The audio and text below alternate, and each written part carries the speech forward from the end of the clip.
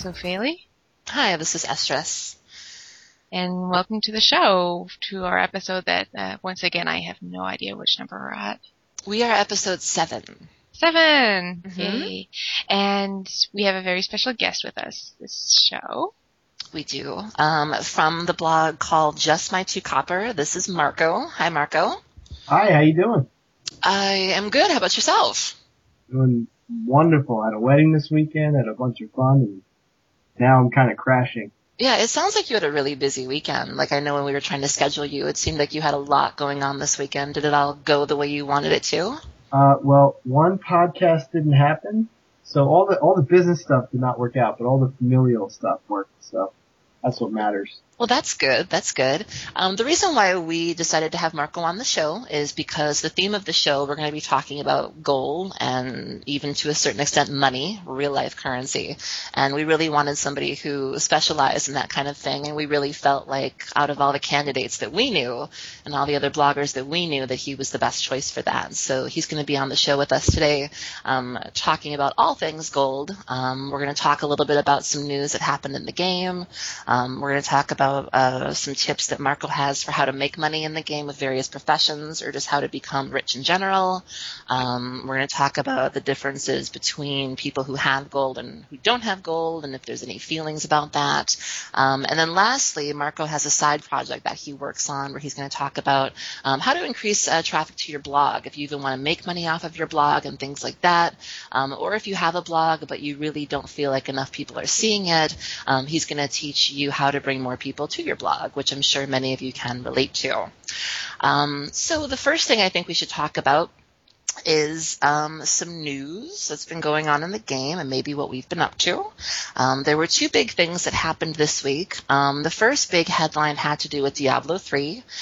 Diablo 3 has been something that has been rumored to be coming out for a long time, and people have been getting like little grains of information, but really nothing big that they could chew on. And there was some news this week that Diablo 3 is going to have 2 different auction houses, at least that I understand. One of them is going to be basic, in-game currency, like gold or whatever they use in Diablo, because I've never played it before. But there's also going to be a new auction house that's going to be solely in-game current or out-of-game currency, like real-life money, where you can sell your items for real money and you can also buy them for real money. And as expected, this got a lot of feedback and a lot of people posted about it. What did you two think about it? Did you two hear about it?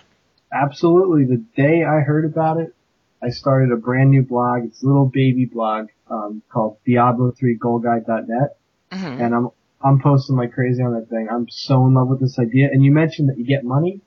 The way it works is, now this is all subject to change. Hopefully it doesn't change by the time they hear this. Mm-hmm. But you can choose if the money's going to go to a Blizzard account to pay for things like World of Warcraft or whatever, new games from Blizzard, subscriptions, what have you, or you can send it directly through some third party to a bank account and they charge you like a fee for it. Mm-hmm. So and the post on the auction house is going to be a fee, just like you have for WoW. You post an auction and you lose a little bit of gold for posting and then you get it back. They'll Mm-hmm. have that, and there'll be a fee just for making the sale. So you have 3 fees that you have to go through. So it's not as easy as people are making it sound. There's going to be a lot of competition. It's going to be really hard to make consistent income. But I think for the casual gamer, it's going to be a real blessing. Mm-hmm. Hopefully, what did you think about it when you first heard? Yeah, it sounds like Blizzard's going to be making a lot of money. That's just really my thought, that they're going to make so much money from that. See, I was actually thinking something different. I was sort of along the lines of Markco, where it all sounds like really trivial amounts. Like maybe they'll add up to something really big. Yeah, maybe a little bit. But if Diablo takes off the way WoW does, if they have 11 million people paying little fees all the time, they're going to be, it's a good idea on their part. Yeah, and I'm not familiar with the Diablo franchise. Like, I was never a fan of the 2 previous games, and I'm under the impression, like, I believe somebody said that this wasn't the first time they've done something like this, and then the question came up of whether it would go to WoW or if it would go to other games, and,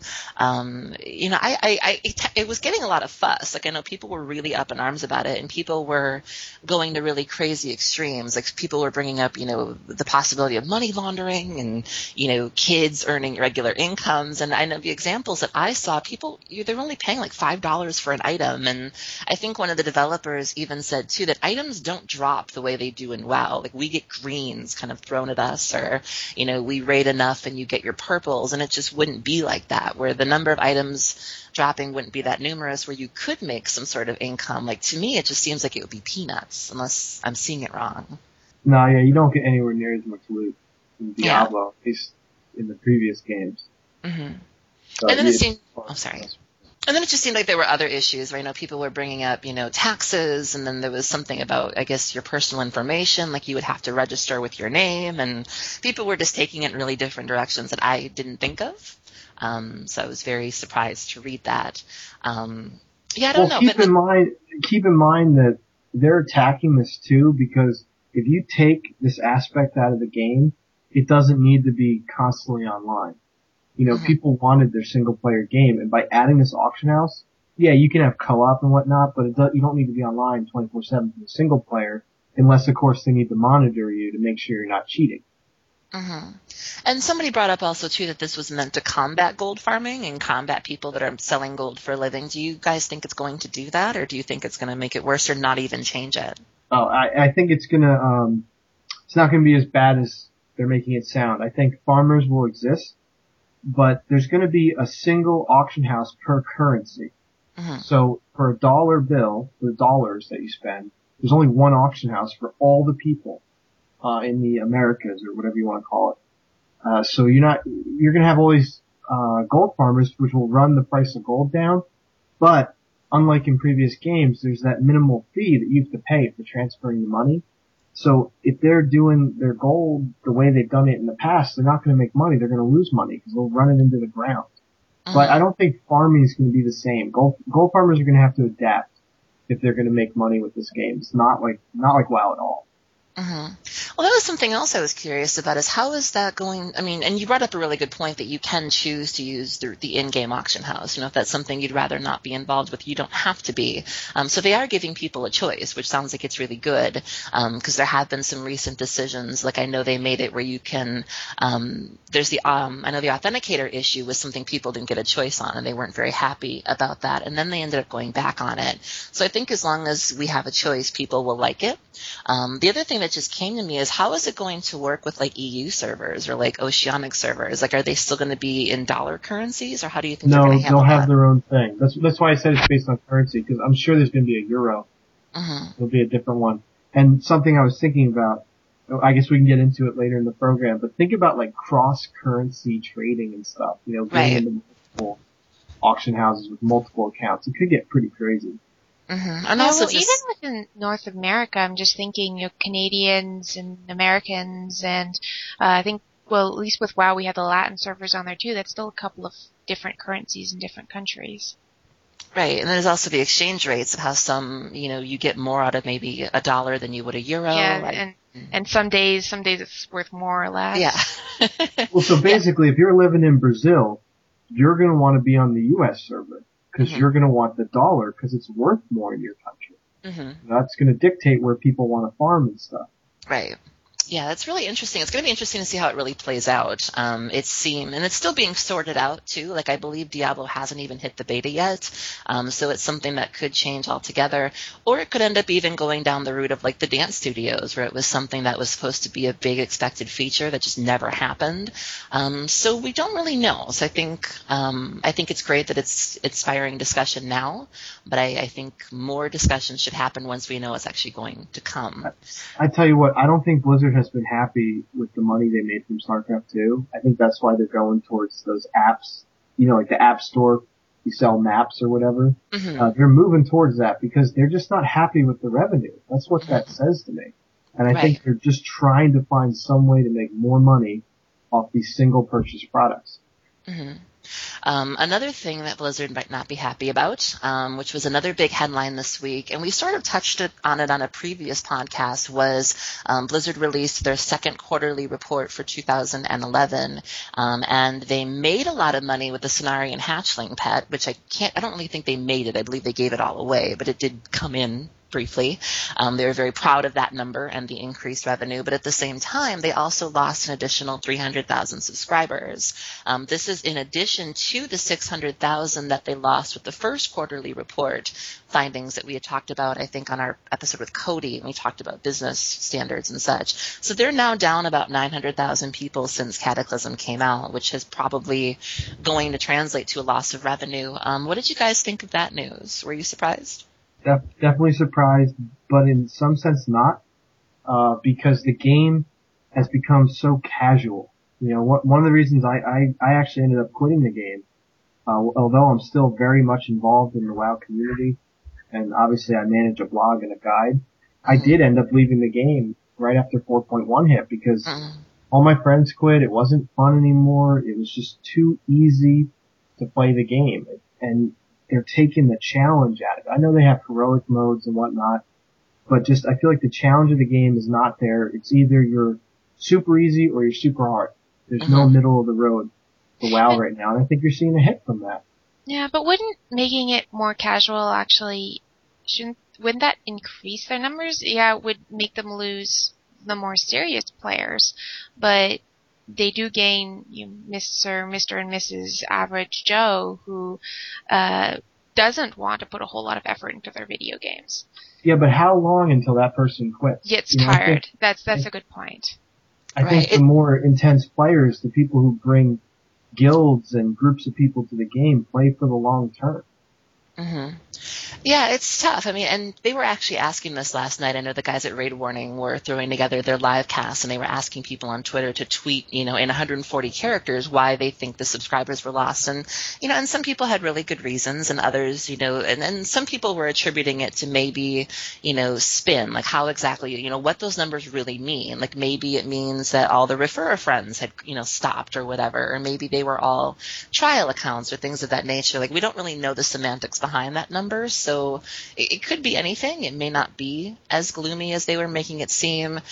They still have 11 million subscribers, so they're not really going anywhere. Their hold is still pretty firm.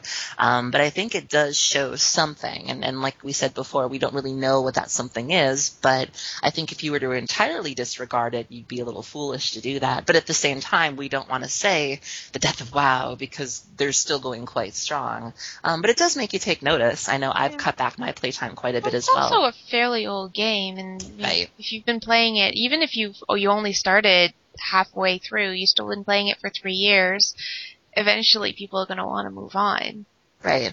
The thing I think is stopping, I think we also mentioned this before too, is they're not really bringing in new players. Like attrition like this wouldn't normally be so bad if the numbers were sort of going up and down. If you were looking at a chart and you were seeing that zigzagging arrow of 300,000, but they gained 170,000, and then they lost 50,000, but they gained 25. They're not doing that. It's just consistent. The arrow's just going down. And I think part of it, like I've had friends who wanted to play with me. Like they've thought about joining World of Warcraft, but because it's so established, it's almost like a game of double dutch. They don't really know where to jump in. Yeah, it's a little intimidating. Right, and they see everybody at 80, everybody, especially with the lingo, when you say things like, oh, I've killed Vaj before, and you have these new people going, what's a Vaj? And they just don't know how to relate, and it's just a weird time, and most of the people who are still playing the game are the veterans. They're just not doing a really good job of bringing in new people. Don't forget that they changed the game in order to try and make it more newbie friendly. They changed all the starting areas. They gave you way more abilities. And unfortunately, people are coming from other games where the games are a little less rewarding. They're a little more challenging. And people are just walking around like, okay, so I walk up to this guy and I right click him and he dies. I'm one-shotting people. And I don't think people like that. I think the majority of RPG players think WoW is a joke. They think it's just too easy. Yeah, I can certainly relate to that. And that's why, that kind of turned me off from leveling too, is I have alts that I really would like to level, but it goes by too fast. Your quests are gray before you even realize it. Most of the issues I've had were on the rating side of things. Like, I just feel like rating's not what it used to be. And I feel like what people are doing right now that they call rating is not rating to me. Like, I remember, and I always feel like that old lady on the porch with the cane, and, I think it's just I think it's just turned into something I don't enjoy anymore, and I think it's Kids funny. Your skateboards. Right. Yeah, so I miss a lot of things in the past, and I don't really enjoy a lot of things that are going on right now. So WoW news aside, Markco, why don't you tell us a little bit about yourself? I know you said sort of what you're doing right now, but how did you get started with making gold? How did you decide that this was a passion of yours? And why did you? How have you're still talking about it now, even after you don't play the game anymore? Tell us a little bit about your history. Well, I'd say the root of it all is, actually, I did a podcast very early on, and there weren't a lot of gold blogs out there. There was maybe one or two. Besides me, and I went on with the How I WoW podcast, and they were doing this conversation with me. We talked for 2 hours, and at the end of it, they were just like, I get you now. The gold is not your goal. That's not why you play the game. You play the game because you want to be successful, and they hit the nail on the head, and I didn't even realize it at the time. But what I've come to realize is that everything I do in this game and outside the game, I always try to better myself.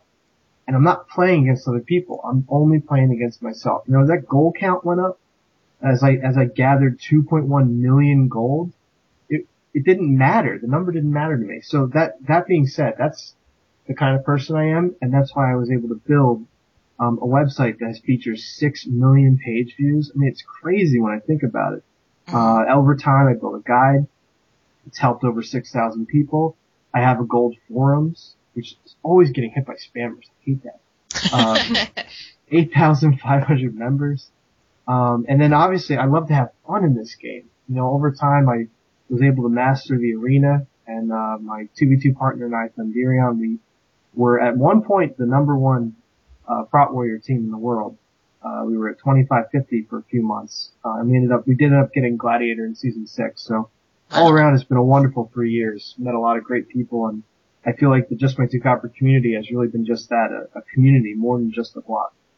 So just to bring it back a little bit, so how did you stumble into the gold farming? Because I would imagine, like you said, that you were doing other things, that you were PvPing, possibly even PvEing, but for most people that's enough, or for most people that's why they log on, and some people are really social and they log on for that reason. You don't hear too many people find the AH as their passion, or find that game as their passion. So how did you know that was something you enjoyed doing and that you wanted to sort of make a career out of it, or a blog career out of it? Well, I was on my 300th lap around Overmark, and I decided it was time to go into that little building to the right of the bank, and I found the auction house. Honestly, while I was leveling the first time through, didn't really have a lot of friends that played the game. I was just trying it out. Some guy on another server recommended it to me, and I tried it. And I put an axe up, and it sold for like 42 gold, and I'm like, this is great. Some rare blue. Blood Splitter or something. And I thought, this is so much fun. Then I finally hit 60, and I started playing the auction house. And it was really out of boredom, because I was never really into raiding. I always found it exceptionally boring, and I basically did it just to get PvP gear. And so when I wasn't PvPing, I was bored out of my mind. And I wasn't on a very large server, and there weren't a lot of Alliance to kill, and I love killing Alliance. I love camping near cities. Sorry, Ophelia. It's okay. It's okay. I don't mind PvP. It makes life interesting. Yeah. Something one of my friends did on the Alliance side, they used to do this all the time. I think if you look up Markco vs. Ironforge on YouTube, you'll see a bunch of priests mind controlling and healing me so I can kill all their friends. Oh, but wow. Honestly, it was out of boredom, and I just started playing the auction house, and I never took an economics course or anything like that, but I started to see that how the professions interacted with each other. I started to get a better knowledge of the game, watching the things that people bought. And it just became like a side thing to me, and eventually it became the full game as PvP and PvE started to die for me. And that's pretty much all I did the last couple of months that I played, was play the auction house. So you were literally logging on just to put up auctions, just to collect money, just to check mail. That's all you were doing at one point? Yeah, it basically becomes a job if you go into it full time. It's insane. I mean, you're going through you need add-ons. You can't survive without add-ons. But you're going through thousands of mail, and you're buying up every item that you can, and just insane. Especially professions that modify things like milling or prospecting. You sit there watching TV for an hour, clicking that button. It's insane. Have you noticed, I mean, it sounds like you've been playing as long as Ophelia and I have. Have you noticed that the business has changed through the years, and that it's either easier or harder to make gold than it was before? It is far, far easier. Really? Why would you say that? Even for farming, it's just the game has changed and everything. You know, there's been a homogenization of classes. Mm-hmm. There's also been a homogenization of class professions. Mm-hmm. And I say that meaning that a lot of professions have gotten the daily quest. They've gotten the modification of an item. They just a lot of different ways to make gold for every profession. And especially on a smaller server, you just have so many opportunities to make a ton of gold because they've just given you all these different items that people need. And now you can craft the latest PvP starter gear every season. It wasn't always like that. In Wrath of the Lich King, you got that one set and it was only good the first time. And then every other patch after that, every other arena season after that in Wrath of the Lich King, that set sucked. Nobody bought it. Everybody just disenchanted it. No, so wait a minute. I've never had a crafting profession before like that. So you're saying that with either tailoring or blacksmithing, like I know what you're talking about with Wrath, that you could make, like, they gave you this really like starter PvP gear that was a set of blues if you wanted to. Are you saying that they've changed it now where you now get subsequent recipes as the year goes on?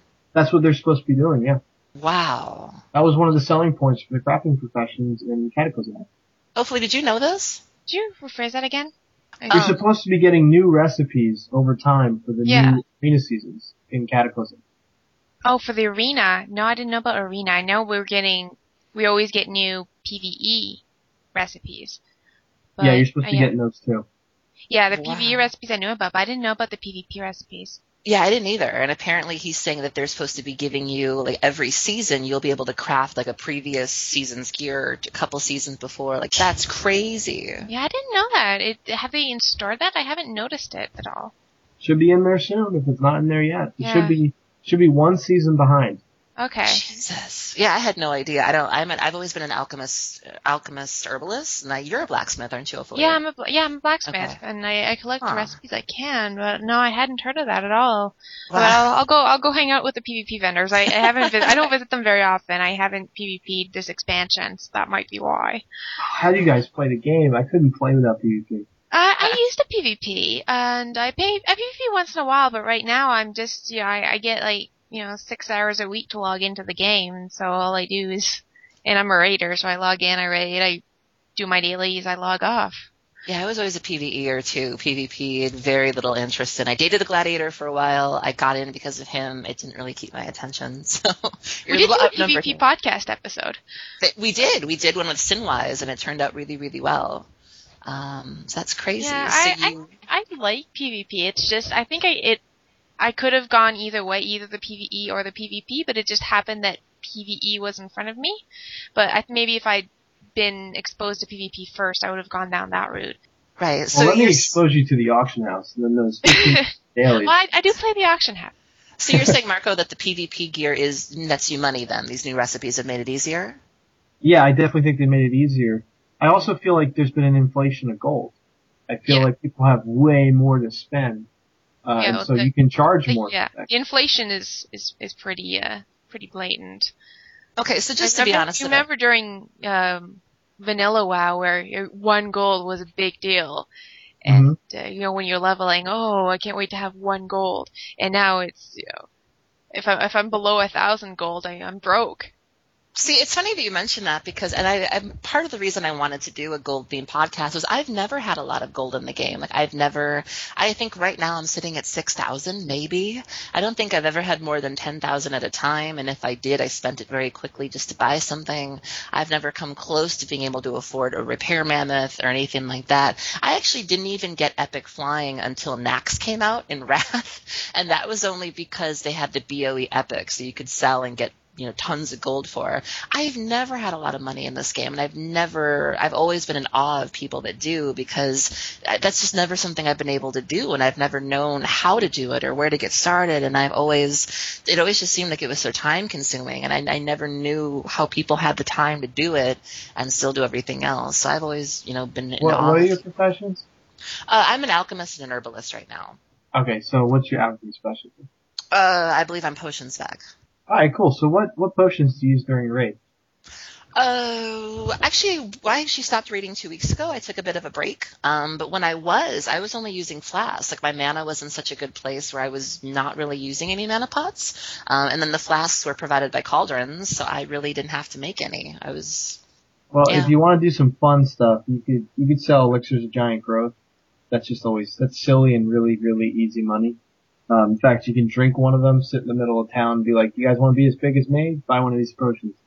That's really for any level. And you can sell them for like 10 to 20 gold a piece. It's kind of stupid.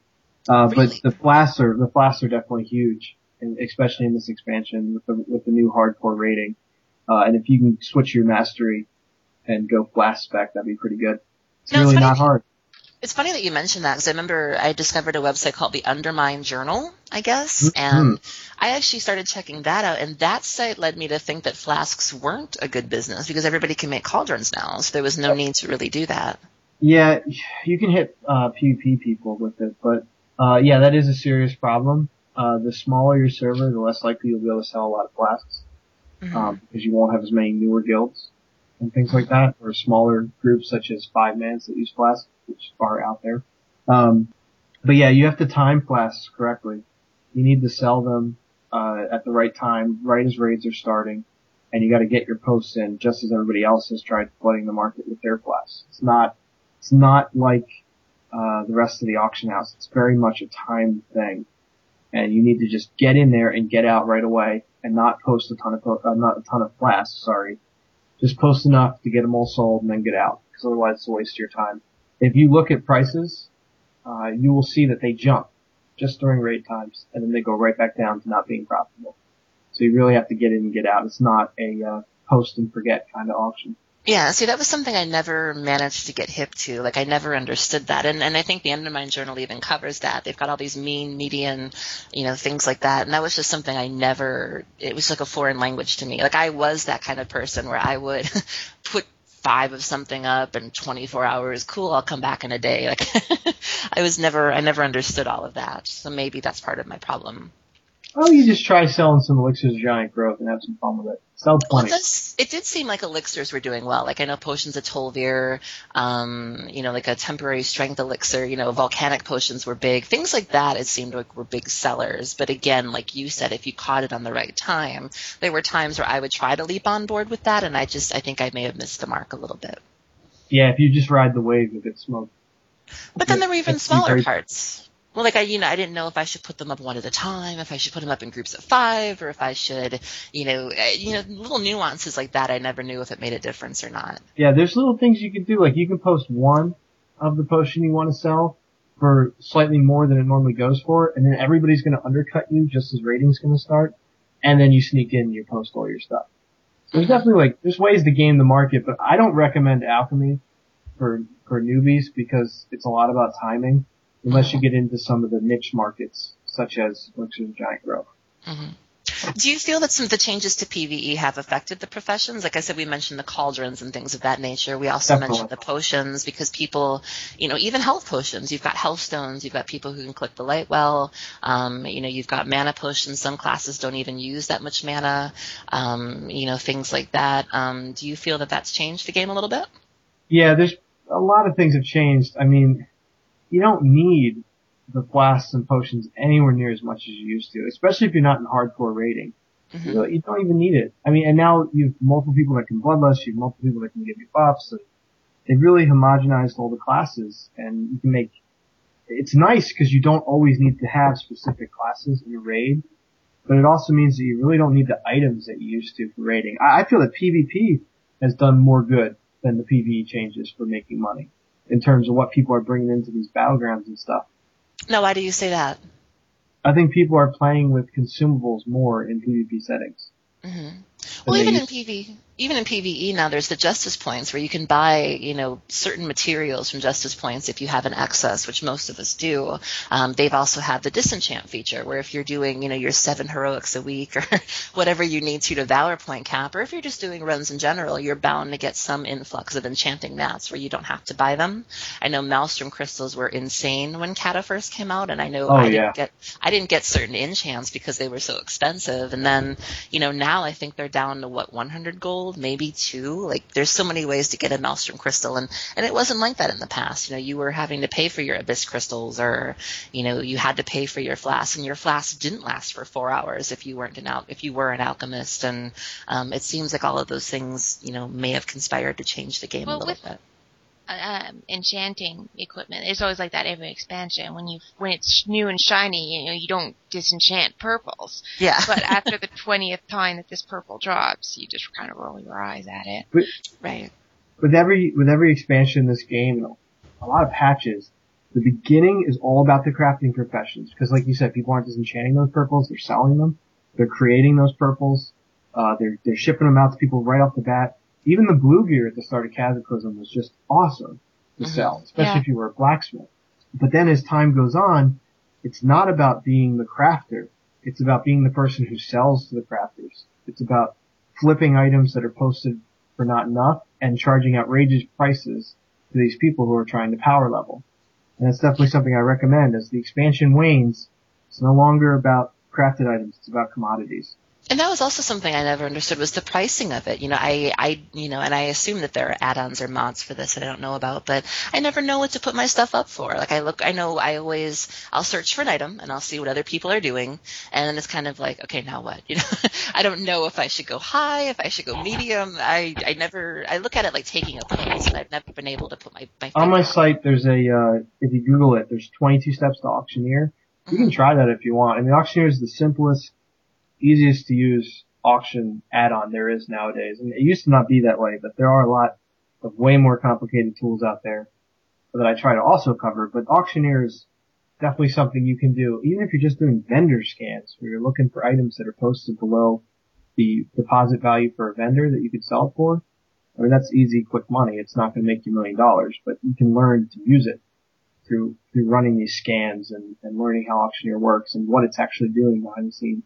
Mm-hmm. And you had mentioned that alchemy may not be so hot, or it may be kind of touchy in terms of making consistent money. Are there any professions that you feel, I would like to think that everybody has a shot, especially with the homogenization. Would you disagree with that, or would you say that some professions are going to net you far more money than others?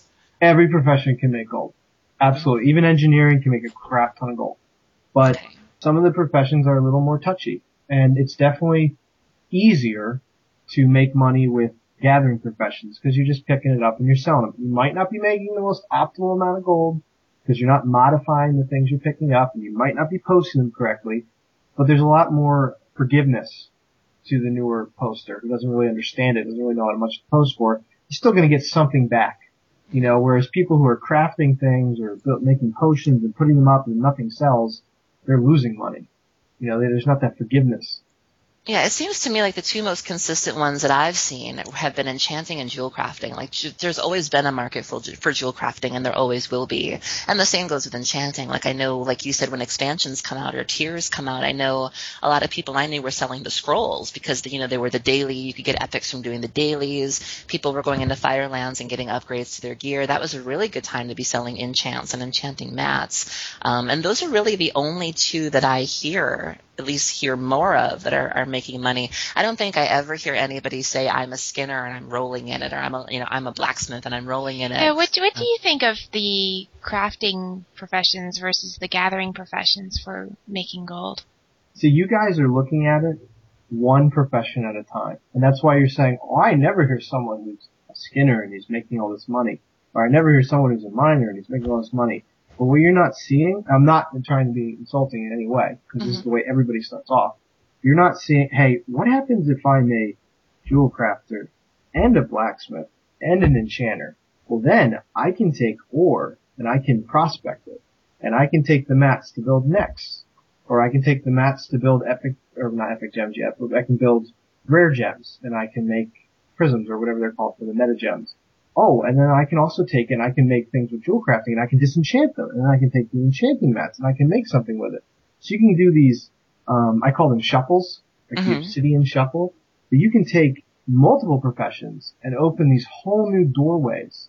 Even if you're just doing something dumb like taking, ore and smelting it and then making a bunch of items with blacksmithing, you do like this triple step, and it just opens up a new doorway for you. So it's no longer about, hey, can I make gold with this one profession? It's, hey, let me make a suite of characters with all these different professions and just dominate the auction house. So I would say if you're just trying to make money with one profession, I would rather you did scans on the auction house and flipped items than just tried to make money with a single profession, because you're up against people who don't do that. Right. So it sounds like you're saying there's more of an advantage to sort of having, I know some people call them their factories, and I know before, I think it was people who they were tailoring, and they would disenchant at the same time. So they would make a bunch of armor they didn't need, they would shard it, and then they would sell the shards. And that was sort of what they were doing. But it sounds like you're saying that people are going even bigger, that they're not just having two professions, they're maybe having 3, 4, even 5 or more. And it sounds like you're saying that might be a better way to go.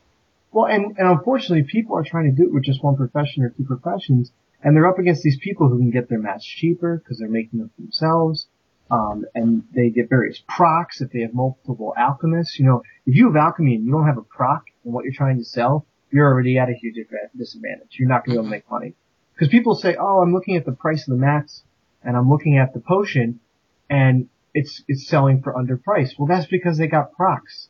They can afford to sell it for a little bit less because it's not worth 100% to them. It's worth maybe 90. You know, so they can undercut a little bit further than you can. You're sitting there going, how is that possible? So there's all these little things like that you can't compete against them. So I recommend for people that only have one or two professions that they go to simpler things, that they go even to pre-85 things, which is creating items that people need when they level. And it's good to hear that each profession sort of has an equal opportunity. And it sounds like if somebody were to come to you, Markco, and say, you know, I want to make gold, I'm having a really hard time, it sounds like you wouldn't say to them, you know, drop your herbalism or drop your engineering. It really sounds like you think people have a chance with every profession, if not all together, then, you know, one at a time. You honestly don't need to go try and duplicate what people are doing with these factories. You can do far simpler things. And you can even do something stupid like make money without professions, such as going to a freaking vendor and buying items that people need and putting them on the auction house because they're too lazy to go get them themselves. Do you feel that dailies are a good source of income? Absolutely. In fact, actually, I made a note here, so I definitely wanted to mention this. You know the jewel crafting daily? I've never had a jewel crafter before. I think I couldn't get her any more than like 125. It was pretty painful. Mine's still low level too. Okay, well, you don't need to be a jewel crafter to make money off all the other jewel crafters on your server. So what it is it's random what quests they get each day, but there's 3 gems that they can use in their quest. I think it's blue. Oh god. Blue, red, and green, or blue, purple, and green. I can't remember, but you can look up the quest. Basically, jewel crafters have this daily quest where they can turn in gems, and they have to cut the gems. So they need raw gems. What you do is you go on the auction house, you buy them when they're cheaper, and then you sell them when the quest is that day. Or even the next day, because people are late doing the quest. And you can sell them for as much as twice the normal price. So when it's not that day, you can pick them up cheap, and then when it is that day for the quest, you can put them up a little higher. So you don't need jewel crafting to take advantage of that stuff. And really, if you have all the professions, or if you've experienced the game for years, like I have, you have an idea, a sense of what every single profession is looking for, especially when they're leveling. So like I was saying before, if you can pinpoint areas where people need large amounts of items, like for instance when you leveled your alchemy, I'm sure there was a point when you hit maybe Outland herbs or the end of Azeroth herbs where you were like, crap, I have to go farm because I can't get enough. But you can pick spots where people need those items and farm the crap out of them or find them cheap and resell them and that kind of thing. Well, that might be part of my problem too, is that in order to, you know, I'm really bad about farming, and in regards to what you were saying where I was leveling alchemy or I needed herbs, I tended to buy them. I really wasn't the type to go out and get them myself. So that could have been why I wasn't making any money either, was that I was spending more than I was taking in. That might have been a possibility as well. How do you feel about PvE dailies? Like if somebody wanted to make money and they really didn't have it in them to do the professions the way that you're suggesting, and let's say they just wanted to do their 25 dailies a day you can do, something like that? Yeah, 25. Right. Do you think there's money to be made in just doing that? Like if you went to Tolbarad, then you went to the Molten Front, and then you went to maybe Deepholm. Like, is that a good way to get gold or no? If you want to go that route, I think it's a waste of time, personally. Okay.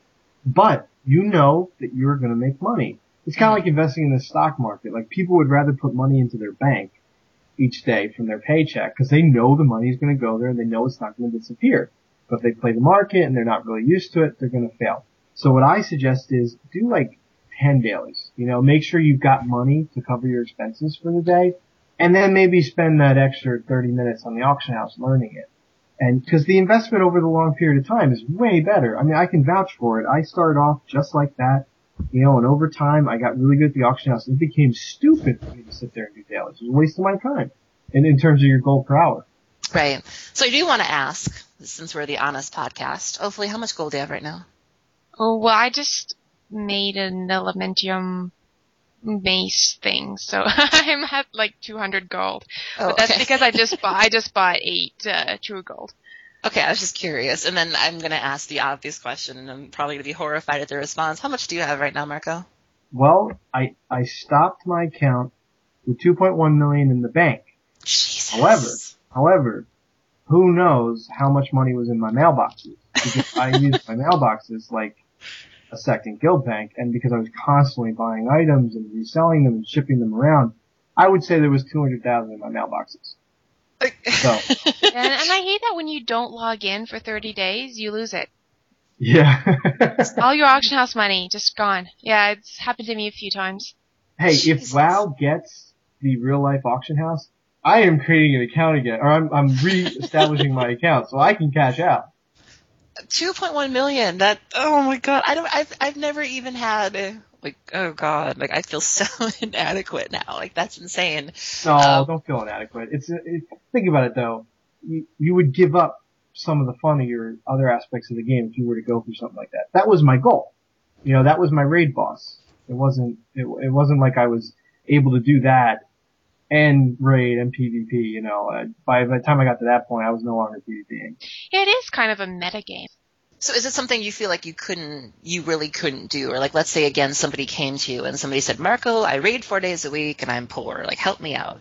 Is that something do you feel that person would be at a disadvantage if they couldn't spend more of their time being focused on the larger metagame? Or do you feel that you could have it all and still be a raider or still be chasing Gladiator and still want to make a game of it? Could someone do that? I mean, I did that for a time. I think I made $1.5 million in Wrath. I love that he's so casual about it. He's like, it's just $1 million. Well, you have to understand though, it becomes this system. It's just like playing PvP or PvE where you're fine tuning it constantly. Mm-hmm. And then you don't think about it. It's like, alright, I made some money back. Let me throw that into my mail just doubled. Who cares? I'm just gonna spend it anyway. And that's the other thing. You don't realize it, but someone who makes that much money, they're putting 90% of the money they earn back into the money they're trying to make. Sure. So I know you said you wanted to talk about that people think, you wanted to say something about stigmas with people who have more gold than people who don't? Yeah, the only thing I just wanted to say was, I think part of the problem that I've experienced is there is a general opinion that everybody has gold. I know when I was making my loot listings for priests, and for a while now they've added BOE epics, so you can buy with your valor points or your badges or whatever. And I know some people choose to put their badges elsewhere and just buy those particular epics. They don't even, waste their time with that. And I know even with this expansion, I was talking about my bracers, and people were like, "Oh, just buy your bracers. They're only 16,000 gold." And I was like, I don't even have a third of that. What? And, there's just an assumption, or even if you're inspecting somebody, I know when epic gems become big, some people can't necessarily afford them, so they do stay with the blues. Or when Maelstrom crystals were so expensive, not everybody was using Power Torrent, and not everybody had Lava Walker to their shoes or had into bracers or the best into chest. But again, there's that assumption that everybody can afford these things, and not everybody can. So it does seem like to me there is a minor split between those who have tons of gold and have the repair mammoths, and it's so trivial to them, and those that could never accomplish such things. Well, I don't think it's that difficult to do it. The hardest part is getting over your fears, breaking your plateaus. I like to call it plateauing, what you're doing right now, where you're always spending as much as you're taking in, because you're not making that much anyway. So you're saying, okay, I just saved up 300. I'm gonna go buy that new enchant for 1,000 or whatever. I got to that point so I could pay for my mount. Now I'm back down to 0. And that's plateauing. You're not making enough, first of all. So you're not putting up, maybe it's time, maybe it's understanding, but you're not putting in the effort to get to that point where you can make enough to make more than what you're spending. So you either have to spend less, or you have to put more time into learning. It's not a catch-22 though. You have options. Right. So we've already established that you're a millionaire. And one of the things that you brought to the table when we were sort of asking you what you may want to talk about with us is you had mentioned something called the 5 stages of being a WoW millionaire. What are those stages? Well, I can tell you you're on stage 2. And I'm not being mean. I'll explain them Well, to it's you. better than stage 1. That's true. Yes, That's way true. better. Stage 1 is right there. All right. So I wrote a post about this like a year ago, and it's still very true. You know, actually, I think I rewrote about it. I called it the 5 stages of being a gold addict. It's the same thing. Okay. Stage 1, it's basically you find items, okay, whether you're leveling or you're 85 or whatever, and you just kind of sell them on the auction house for whatever you're guessing. You know, you're totally guessing. You just put for the lowest competition price possible. You know, maybe it makes sense at the time for you, but over time you're going to realize that that's not the price you should have sold it for. You know, you're getting ripped off almost. And then at stage 2 is you're starting to learn that you can kind of like cancel and repost, or you have this competition, but they're beatable. You know, there's ways around what they're doing to you. And basically everyone can do this. Everyone understands that like someone who sells glyphs has to repost them over and over again because there's just so many people posting glyphs and they're so cheap to post. You need to have some kind of pattern. Okay, so that's stage 2. So you don't really have a sense of add-ons though in stage 2. You understand the auction house, you understand posting, you understand buy low, sell high. You don't got add-ons. Stage 3 is you start to investigate these add-ons. You start picking up unique gold making methods, like, for instance, the, potion that I mentioned to you, the growth potion. Mm-hmm. Elixir of giant growth. That's kind of like a unique thing that a lot of people don't do. Those are the kinds of things you start looking up. You start looking up in the blogs and stuff that talk about this. It's just might be copper. Now, most players adopt some kind of like rudimentary understanding of add-ons at this point, but they're not always using them correctly. So they're just kind of dabbling in them, and a lot of people get frustrated here. A lot of people quit here. And they say, oh, I could just go do my dailies and I'd make my 210 gold or whatever, 1,000 gold. And not have to deal with it. What do you say? That would be me.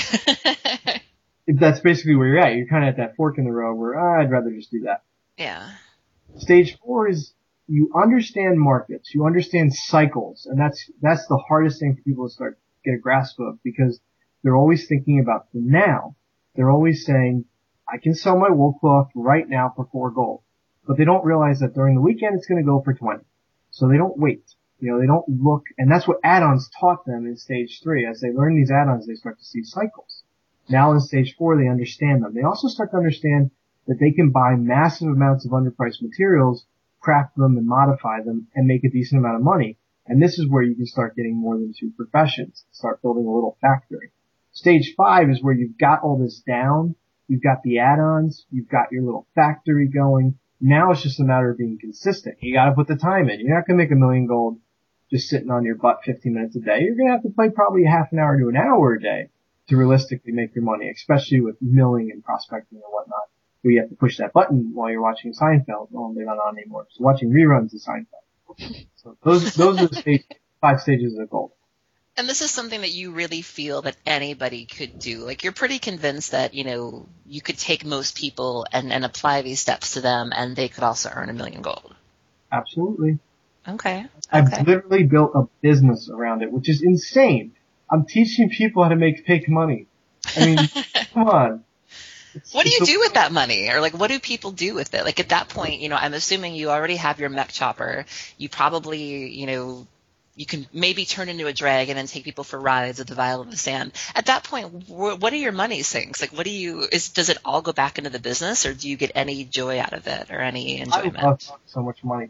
And, I mean, it took a lot of time to get it, but I loved when the next PvP season would come around. I'd be like, bam, got all my gems, got all my enchants. They're just waiting for me to collect my gear. You know, it's like, it's all ready to go. Because for PvP honestly forced me to become like a gold addict. Cause I just hated PvE, so I would use my money to just like compensate for the fact that I wasn't running raids. You know, again, all the gear I could buy. It wasn't the reason I started making gold, but it was a proponent for me going one step further. Mm-hmm.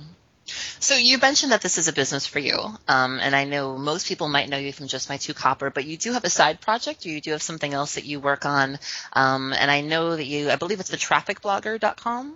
Yeah, and okay. I don't know why I put the in there. I think it's because Traffic Blogger already existed.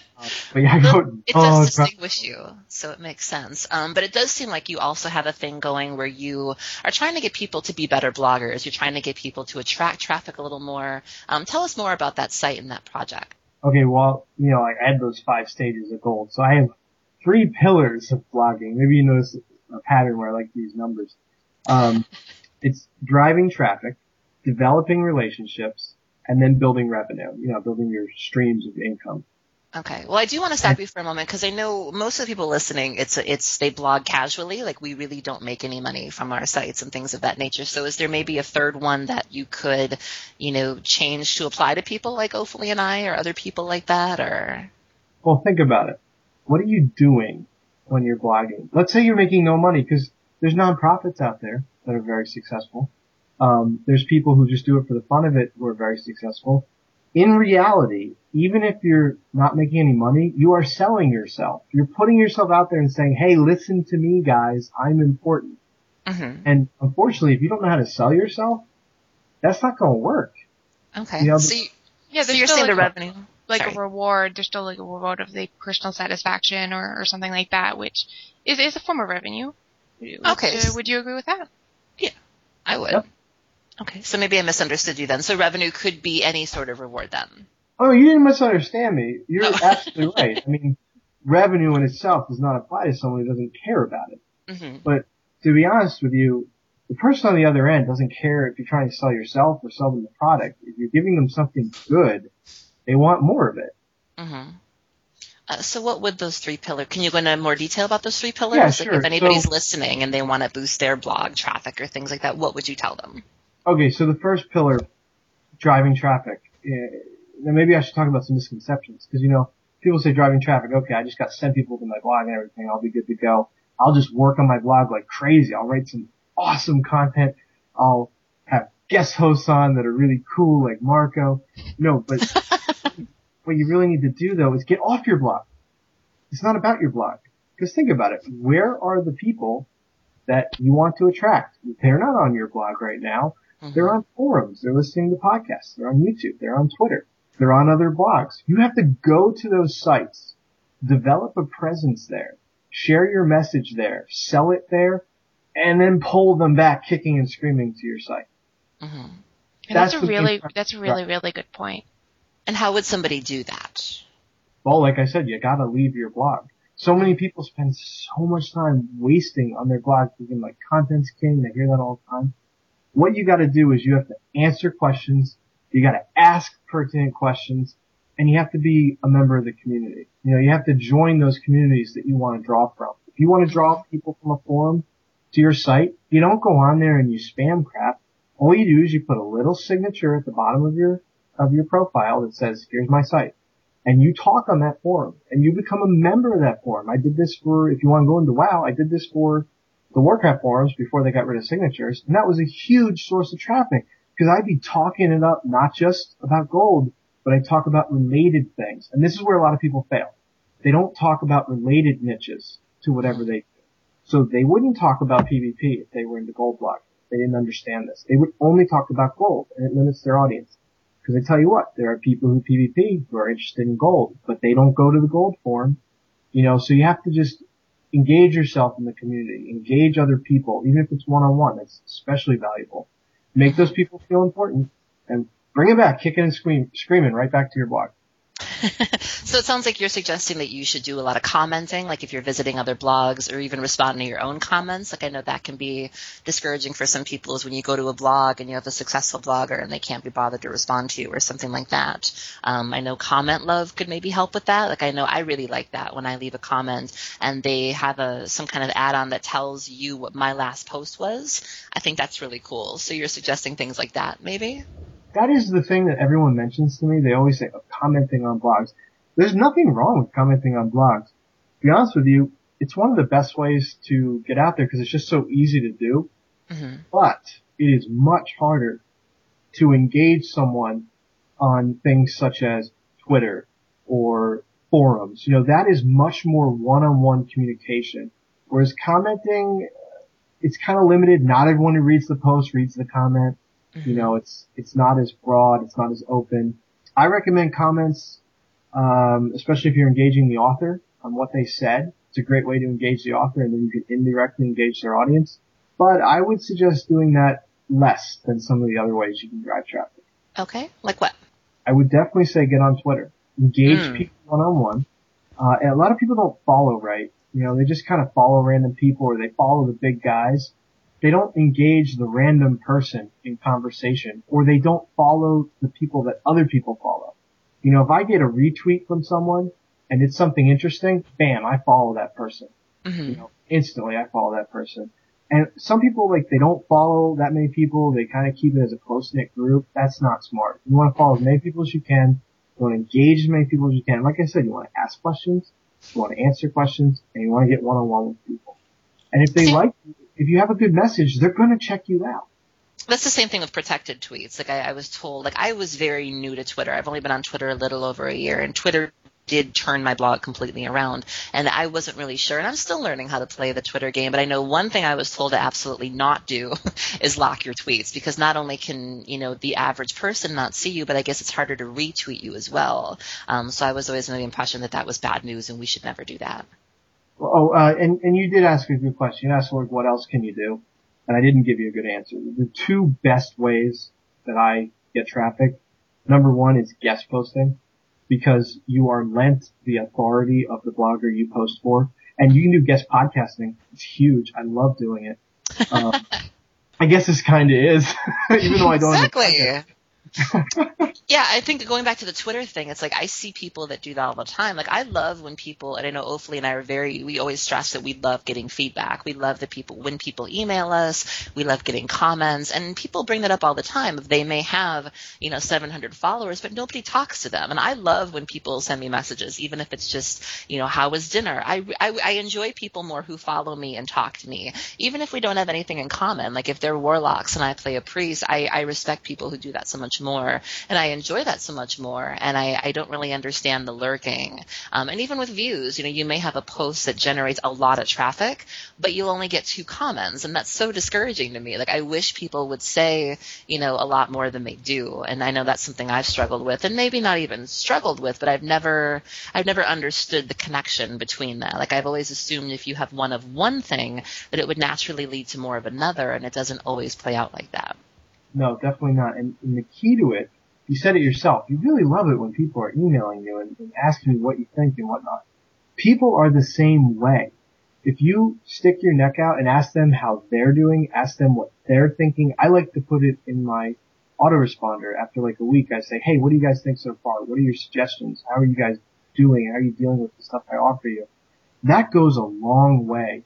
People love to talk about themselves. They are their own favorite topic. Mm-hmm. So you can turn that around, and ask them things. The second traffic thing though is, articles and article marketing. And although it took a big hit, you can still go to very popular sites such as Easy Articles, and get articles out there. And if they're timely and they're newsworthy, they will get a lot of hits and get far better Google rankings than your initial sites will. I put out a 19-page book on that. You can totally get for free at my site as well. Mm-hmm. What do you mean by articles and that site that you mentioned? Are they those sites that link to lots of different posts, or is that what you mean? Okay, so an article, let's take Easy Articles, okay? They're huge. They're the most popular one. They have really good ranking for a lot of stuff that I love. What you do is you submit an article to them. They review it. The professional team, it takes them usually 48 hours, 2 business days. They get back to you. They say whether it passes their screening or not. You can't just copy crap in here. It has to be a real original article, and it can't sell anything. At the bottom of your article, you get a resource box, which links back to your site or wherever you want to send people. They post it on their site, okay? And when you Google search or whatever, you may find this article. They have AdSense all over the page. You'll see these sites. About.com does this. It has AdSense everywhere. They're an article marketing site as well. And basically people see your article, they might click the ads or whatever so that company makes money, but they'll go to your resource box, and if you do a good job selling yourself, selling what you're about, what message you have, they'll click on your site and they'll go to your site. I'm still not, like, I'm not trying to sound dense, but I'm still not understanding what you mean. So if we could dumb it down a little bit more. Yeah, this is something that's fairly new. I've been blogging for a while, and this is the first time I hear about it. But I don't think it's something that we do a whole lot in the WoW community, so I think it's really interesting. Yeah, no, so you guys really don't. You know who does it in the WoW community? Gold Guide sellers. It's part of the reason why I found out about it. Okay, Because so is it Gold something Guide that you sellers love to do it. feel, is it something that you feel somebody who isn't into gold could do too? Like, let's say Ophelia and I get done talking to you, and let's say we have a conversation and we're like, we want to do what Markco said. What would we do? Like, literally walk us through it. What would we do? Well, you download my free book. No, I'm only half free. No, honestly, it's a 19-page book, and it goes into way more detail than I can in here. But what you do is you submit an article, okay? And an article is a blog post. Think of it that way. It's a blog post. So let's say Ophelia wanted to write about her mastery, and she was like, this is my version of mastery. She would do that. She would send in that article. Yes, and hopefully you have something on your site that talks about it too that you can link to. And if your article box at the bottom, it's basically like your signature, has a link to that site, you're going to get the page ranking from this very popular article site linking to your blog, linking to that article on your blog, maybe, or the blog homepage. I recommend linking to individual articles. But okay, so, it's just a way to draw traffic from a more established site than what you're currently working with. Okay, so what is an article site? Because you've mentioned that a couple of times. What's a suggested article site for somebody like us or somebody who's listening? Buzzle.com, easyinarticles.com. Howto.com is a little shaky right now. They had this really cool setup where you could actually make some of the AdSense earnings on your articles, but now they kind of going through a revamp. Not highly recommended. So those are the three really good ones. Was that Vuzzle with a V? Oh, I'm sorry, Buzzle, like a buzz on a bee. Oh, okay, Buzzle, Buzzle. Mm-hmm. Do you have those links in your book? I'll just link your book and it'll be easier. Oh, totally. Or your website, which will have a link to the book. Yeah, I'm actually looking at it right now. Yeah, we'll put it in the show notes. Yeah, I'm actually looking at it right now, and they literally have everything. Like, there's a section on the side that has, for example, they have child behavior, marsupials, jewelry making, baby girls. There's literally something for everybody here. So you could do exactly what he's saying, and there'd probably be some room for you on the site.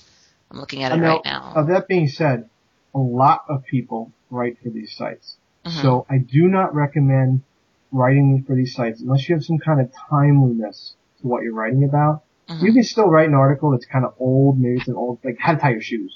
You know, there's 500,000 articles on how to tie your shoes. You don't want to do that. But if you have something timely like, hey, next patch, this is coming out, you definitely want to put that on an article site because it's going to have a higher page rank than what you have. A lot of these page ranks are like, Easy article I think is 8. You know, that's very, very high. Oh, but at the same time, we've also mentioned that not many WoW bloggers are doing this, so it could be, I mean, while you wouldn't normally do something like that, it could be something to break into, where even if you did decide to do that, you would still be a minority and you would still get attention. At least I would think it would go that way. Yeah, I mean, you're not going to get 100,000 page views from these things. Yeah. Not timely. But some people, you know, a couple hundred, the farming articles that I've done are in the 20,000s. You know, like how to farm volatile life, how to farm volatile water, that kind of stuff from past articles has just been phenomenal. I mean, I think in the ad where I'm like, become a subscriber, I'm like, this sent me 48,000 views in a month. Now, that's not fibbing. That's totally true. Like, it's insane what it can do for you. Right. So it's, I mean, one thing I've also learned too from my blogging experience is it's not necessarily all about the page views. Like I know when I first started, it was, oh my God, I got 500 views today. But, you know, when I first discovered Google Analytics and things like that, it was, you know, you also want to look at how long people are staying on your site. You know, are they viewing you but then leaving immediately, or if they're commenting, or if there's also the issue of subscribers and things of that nature. And to me, I try really hard not to look at the numbers too much because I feel like that affects the quality of your work if you get too wrapped up in that. Is that something that you would agree with, Markco? You're totally correct. I used to be like addicted to looking, I was addicted to looking at my page views. Kind of like my gold. I wanted to see how much was coming in. But yeah, you get addicted to this and you're losing sight of the big picture. Like you said, there's way more to it than just sheer number of hits. What about conversions? You know, what about how long they're staying on your site or whether they're leaving after the first page? I'm doing something on my blog right now that kind of ties into this, It's a 30-day thing I'm doing, 30-day series of posts, and it's meant to educate you, but also double your page views and double your money on your blog. And it's called like 30 days to do that. So that's definitely something. If you guys are grabbing this book and you're getting all into this, stick with me these next 30 days and check those out, because they're definitely going to answer a lot of your questions. A lot of things you've been saying and wondering about, they're all in there. You know, I'm trying my best to make it all very open and free. And again, that's money in a general sense. Like it could be any form of revenue, not just cold hard cash. Yeah. Okay. And it's not made to be for, just a select group of people. This is the same, model I wrote about on a it's late at night, ProBlogger.com article where I talked about how the first month that I had my WoW blog, I actually made $800 because I had this, I know it was not on purpose, you know, it just happened. and after I did it, I analyzed it like crazy, you know, I want to do that every month, you know. Now I wouldn't even think twice about that number. Yeah, I tend to be really guilty of that too. Like I know the first day that I write a new post, and a total confession time here, I am prone to hitting refresh and just seeing the views and things like that. And it's gotten to the point lately where it's become very intimidating, and I don't normally discuss my numbers or anything like that, but it's gotten to the point where I almost feel scared to write new posts because you have that really big post that does so well and crosses so many genres and hits a lot of people, you know, very much. And then you're kind of like, okay, great. How do I follow up with that? And it does tend to get very weird after a certain point. Like you start off, you know, not really caring about the page views, and then eventually you do, and you try not to, but you can't help it after a certain point. And sometimes you have to kind of take it back a notch and say it's really great that I have all of these views, but it can kind of create its own problems where you feel like you're not doing it for yourself anymore. Or you do feel, you know, like the criticism really starts to hit you, and it just causes problems, at least that I've found. I think you're totally right. And I think the times when you've seen the most success is when you haven't wasted time looking at your numbers. There is a right time to look at your numbers and say, I have to make changes, and it's not daily. You can do it weekly, you know? Right. And I know that's something I've struggled with, and I'm pretty sure other people have too. So it sounds like you may have some solutions to those problems. I'm trying my best here. I really am. A lot of it is looking back at what I've already done and saying, okay, how the hell did I do that?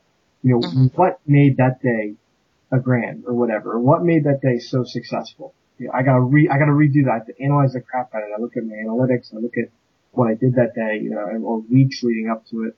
That kind of stuff. It's not set in stone. I've really found that the key here is to not say to people, do this, do that.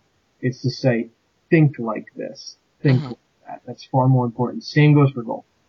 Right. And like I said, we discussed throughout the podcast, not everybody can look at it that way. You know, like some people just don't have an eye or an ear for how the AH game is played. And same thing with blogging. You know, some people really look at their blog in a very casual sense, and they're not really, and there's nothing wrong with that, but there are people who literally just like to post a haiku or, you know, post a couple screenshots, you know, so they really don't have that eye for the business of it, of the advertising and the guest posting and the moderating the comments. And then there are other people where that is their business.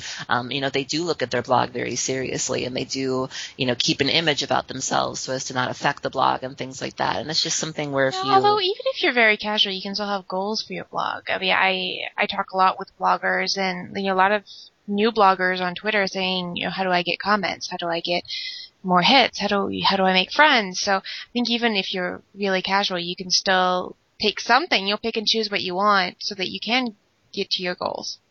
Oh yeah, and I'm certainly not indicating that you can't be a casual blogger and not want those things, but not everybody can see them, like you said. I'm not happy with the fact that I'm poor in WoW, but I admit that I don't have the vision that Markco does. Like a lot of things. But that's why we have Markco on the podcast, right? Exactly. So I think it's just something I think a lot of people. But then again, there are some people who, you know, don't mind being poor in the game. They're very happy with that. Or there are some people who are very happy with their, you know, their 50 followers or their 50 page views, and there's nothing wrong with that either. But you know, it's just I was just saying that not everybody has an eye for those kind of things, and not everybody wants to. There are some people that love posting once a month, or, you know, love the fact that they have 75 gold to their name. You know, it's something you really have to have an eye for. Here's a tip for you. You ever get up on a Saturday morning? Well, I get up on Saturday afternoons typically.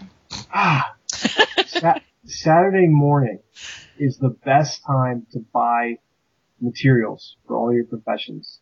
and it's based on the cycles that people are doing. As the weekend comes, they're all dumping their items Thursday night, maybe into Friday. But then comes Saturday, there's a real surplus without any buyers because no one's playing.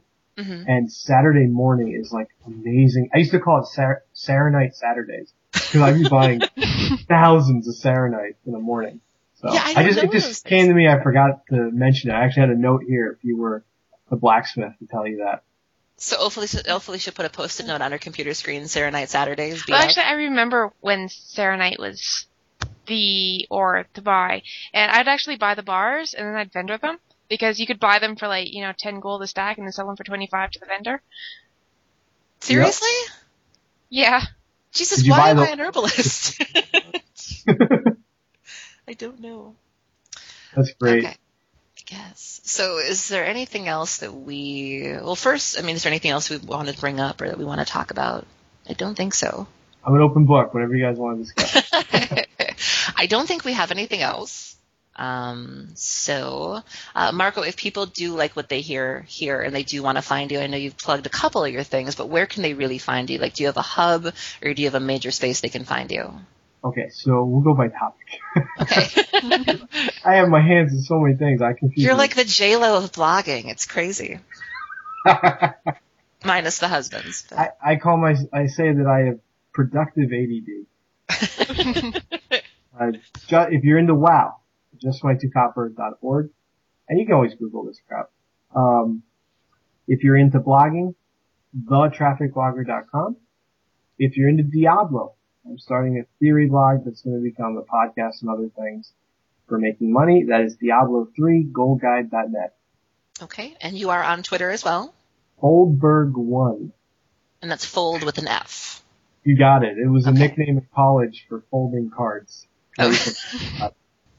See, I was expecting people when I was like, why isn't it Goldberg? But then I guess that was too obvious to me. Like I expected you to just be dripping in gold, You're very close because I was a hockey goalie, and so they took the mix of Goldberg from the hockey movies and the fact that I folded a lot playing cards, and it said Foldberg.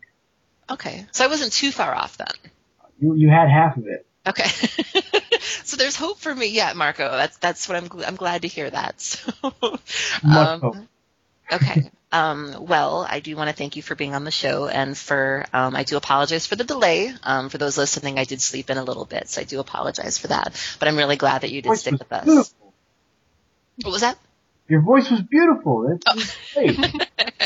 Thank you. We really appreciate that. And we do also want to stress, too, that we do love it when people leave feedback. We love that you feel free to check us out on iTunes. Feel free to subscribe to us. It is free. You can get all of our episodes on there anytime you would like. Leave a review. Please leave a comment on our show if you liked it. If you didn't like it, you can email Ophelia and I, but we'd love to hear from you. So please do that as well.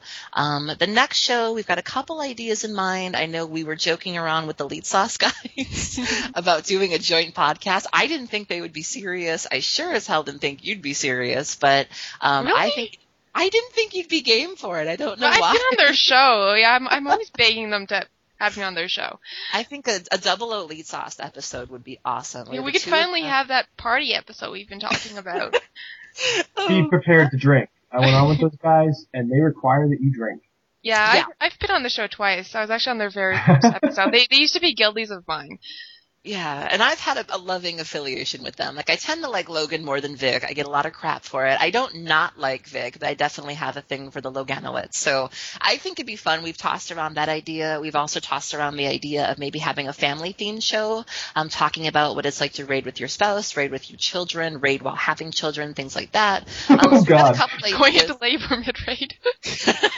Yeah, so we've discussed that. We've discussed maybe having a couple people on the show, like 2 or 3, and then having them talk about their experiences being parents and spouses as raiders. So we've got a couple things in mind. I think we're back to our regular schedule, so definitely keep checking out our future episodes. And if there's nothing else, I think that's it. Yeah. Hey, if you go on with Lead Sauce Podcast, make fun of their little friend who does all the background stuff that never talks. Haya? I don't remember his name, but I was saying that Haya he was Yan. like this imaginary friend. Okay, I'm going to write this down because knowing us in 2 weeks we're going to be there, and I don't want to be caught with my pants down. Yeah, I said something stupid like, what do you carry him around in your pocket or something? And he just comes out for the podcast. But, bust on him. Well, he's actually a very, very tiny person, so he might actually fit. Are we talking like the pygmies in Uldum, or? No, not that small. Okay, because that would be great. I mean, that's just me. But So he's got a body for radio. Is what he's telling me. Hey, what is that? Hey, I got a face for radio. You've seen my Twitter. I swear We've actually been talking about in whispers that, hey, our guest, he's really cute. Oh my. I swore I was not going to bring up the fact that you were cute on the podcast, but yeah, I was totally going to. Yeah, and I remember when we pitched it that you were coming on, we always like to do a little research, and I was like, okay, so I'm reading your blog and listening, and I was like, oh, he's got a Twitter. Oh, like he's cute. Oh, hopefully, and we, it's good to be queen sometimes. Let's put it that way. Stop it. And then I was checking out your traffic blogger sites, and I was looking at the YouTube videos, and like I said, I wasn't expecting you to be so, so effervescent, and I was just I'm like, oh my god, good teeth, like, oh, okay, and yeah, so we were very happy to have you on. Oh my god. Okay, we are officially embarrassed. You guys have been an absolute blast. I had so much fun talking to you guys. I think your program's great. Great, well, we've had a lot of fun with you too, and thank you so much for coming on the show. Yeah. So if there's nothing else, thanks for listening, and have a good one. See ya. Bond. James Bond.